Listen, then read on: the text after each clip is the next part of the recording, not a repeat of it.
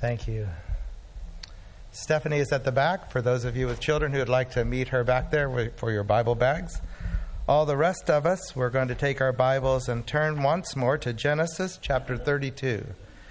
We're going to start with the 22nd verse. As we're spending most of the summer in Genesis, we'll be moving into Exodus soon as we continue this story of the early examples of faith and what it is to walk with God and how God walks with each one of us. Genesis 32:22 in just a moment. Back when Cheryl and I were in seminary, Cheryl worked in a Christian bookstore, and she had a woman there who was actually younger than she was, that both of us admired for her quietness and her serenity and her kindness, and we both thought that she was like a saint. And being rather normal ourselves, we compared ourselves with her kind of spiritual expression, and we found ourselves to be wholly wanting, and in fact rather insecure that we were the ones heading into ministry and she was such a spiritual person.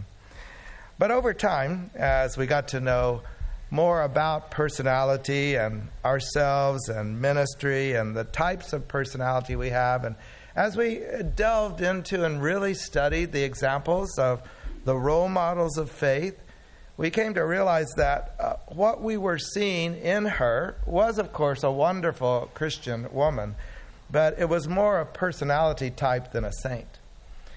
Because the truth is, saints, and that's what all the people of God are, that's what the Bible calls us, is saints. Saints come in all sizes and in all shapes, all personalities, all kinds of cultures and giftings and struggles and families and on and on. There is more variety to the description of what it looks like to be a Christian than you might at first think. One scholar suggested that today, in our lectionary series, should be called Demanding Believer Sunday. It's a day celebrating all of us who do not go quietly into that good night, but are often not demure and not quiet about our faith. We often actively and continually wrestle with God, and we're continually struggling with who we are and what we believe and why. It's a celebrating day in which people grab hold of God and will not let go. Whatever their questions and whatever their thoughts, they're going to wrestle God to the finish of this journey of faith and discover, in fact, who they are.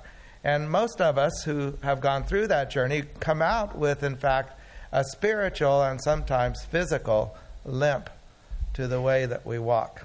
The event that we're about to read occurs when Jacob now is returning. We talk about his experience in the other culture of Haran, in which he was with his uncle Laban. Well, now he's about 28 years later down the road, and he's returning home. And he's going back to the land of Canaan, the land of promise, for his grandfather and great-grandfather who never made it there. He's come to the stream of Jabbok. He sends everyone over, and he remains.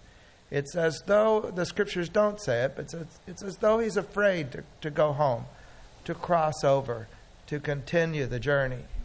And in that night of aloneness, he has an encounter with God. He calls the place Penuel. I saw God face to face. I saw God's face. We could translate it, in fact, having a face-off with God, wrestling with God, facing God rather than turning his back and running from God. But whatever way you want to translate that word, Penuel, it's an encounter.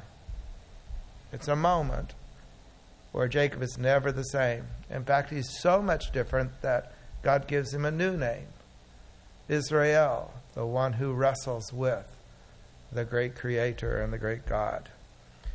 So we're going to pick up the story at that moment. We're going to look at this wrestling experience that we often have with this God of the universe. So Genesis chapter 32, and we're going to start at verse 22 through 31. That night Jacob got up and took his 2 wives, his 2 female servants, his 11 sons, and crossed the ford of the Jabbok. After he had sent them across the stream, he sent over all his possessions. So Jacob was left alone, and a man wrestled with him till daybreak. When the man saw that he could not overpower him, he touched the socket of Jacob's hip, so that his hip was wrenched as he wrestled with the man. Then the man said, "Let me go, for it is daybreak." But Jacob said, "I will not let you go unless you bless me."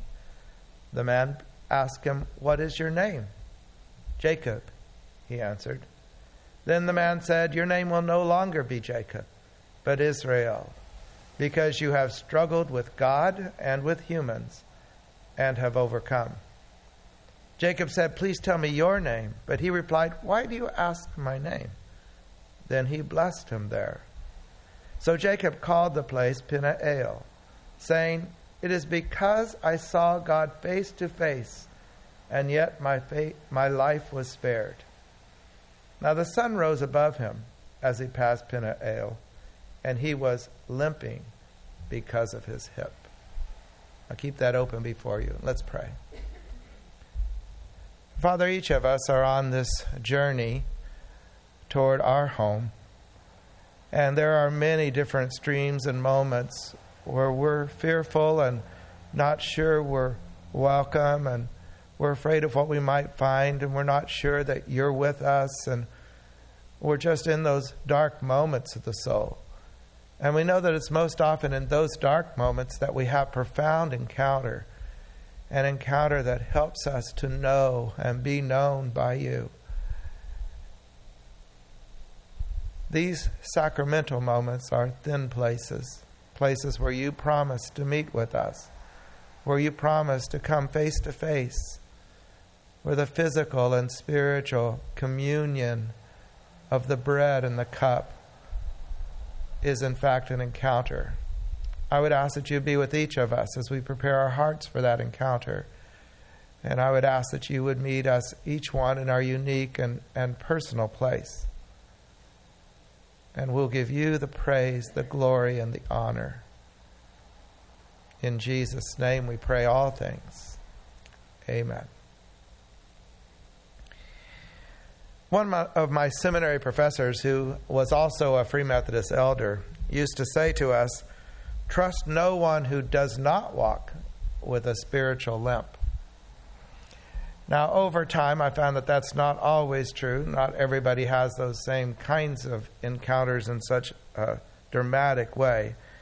But it does seem that most of us come to a moment of brokenness where our struggle is to the point of pain, and we encounter God in that moment, both in understanding who we are and what our name means and what we've been as defined by that past, and what God has for us as we humble ourselves and walk in that spiritual limp with Him.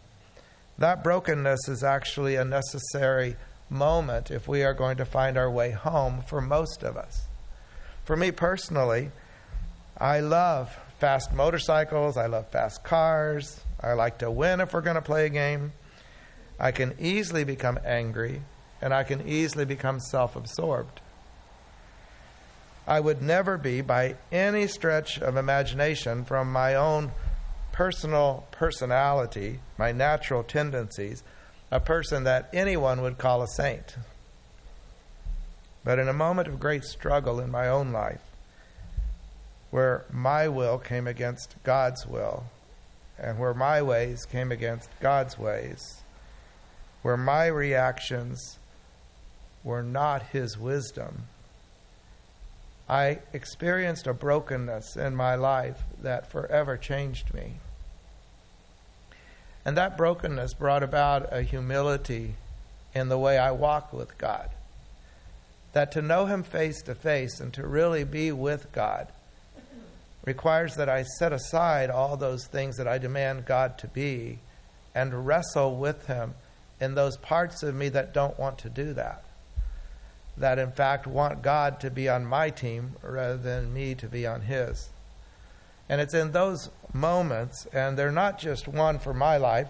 I think Some people have one dramatic experience. We've also seen, and we will see, that Israel has many experiences, as do his children, in the midst of that. But in my life, I thank God that he met me on my shore of Jabbok, and he wrestled with me.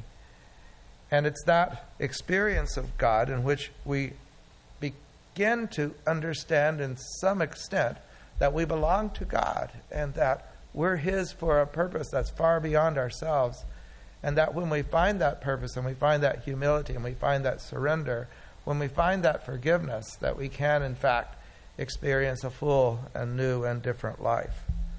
Now that reality is something, of course, that we want to look at in each of our lives. Not everyone wrestles with God and humans. Some have personalities that are much easier to walk the Christian walk. But I found the vast majority are more like Jacob, more like Peter, than they are like John or this friend that Cheryl worked with. So as we prepare to humble ourselves and receive the healing that comes from the sacrament and from this encounter with the one who is truly saint, who takes our brokenness upon him so that we might be healed in this spiritual walk, let's remind us of the lessons that we gain here from this encounter with Jacob and God. Jacob would not let go of God.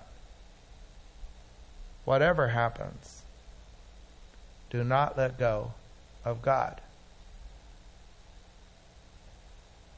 Jacob asked for God's blessing. Whatever we've done, for him, deception. For us, it might be something different. Immorality, anger, carelessness.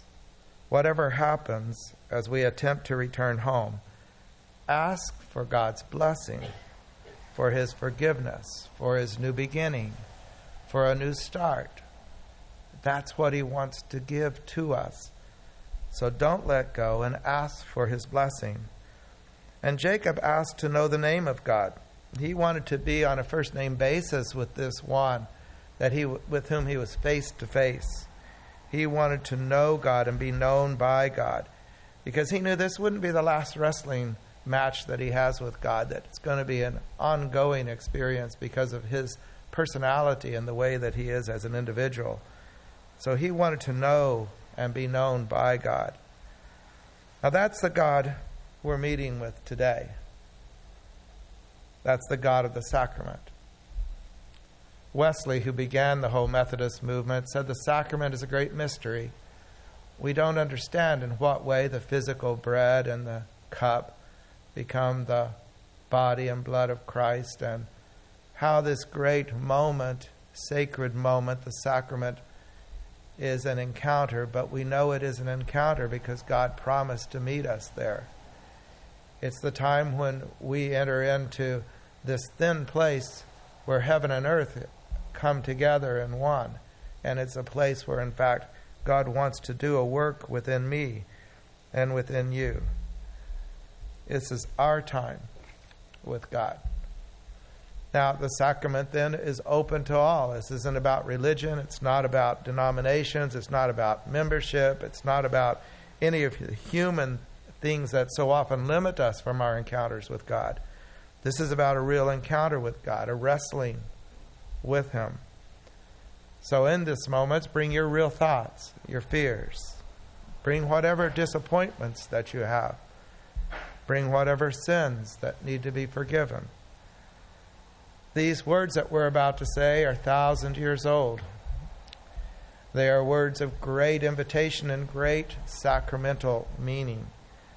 Let the words, as you say them, be said with honesty, with humility, with surrender, with a spiritual limp, with awareness that God is the God who blesses you and wants to lift you from the altar of the sacrament with a renewed and restored heart and a healed heart and mind and soul.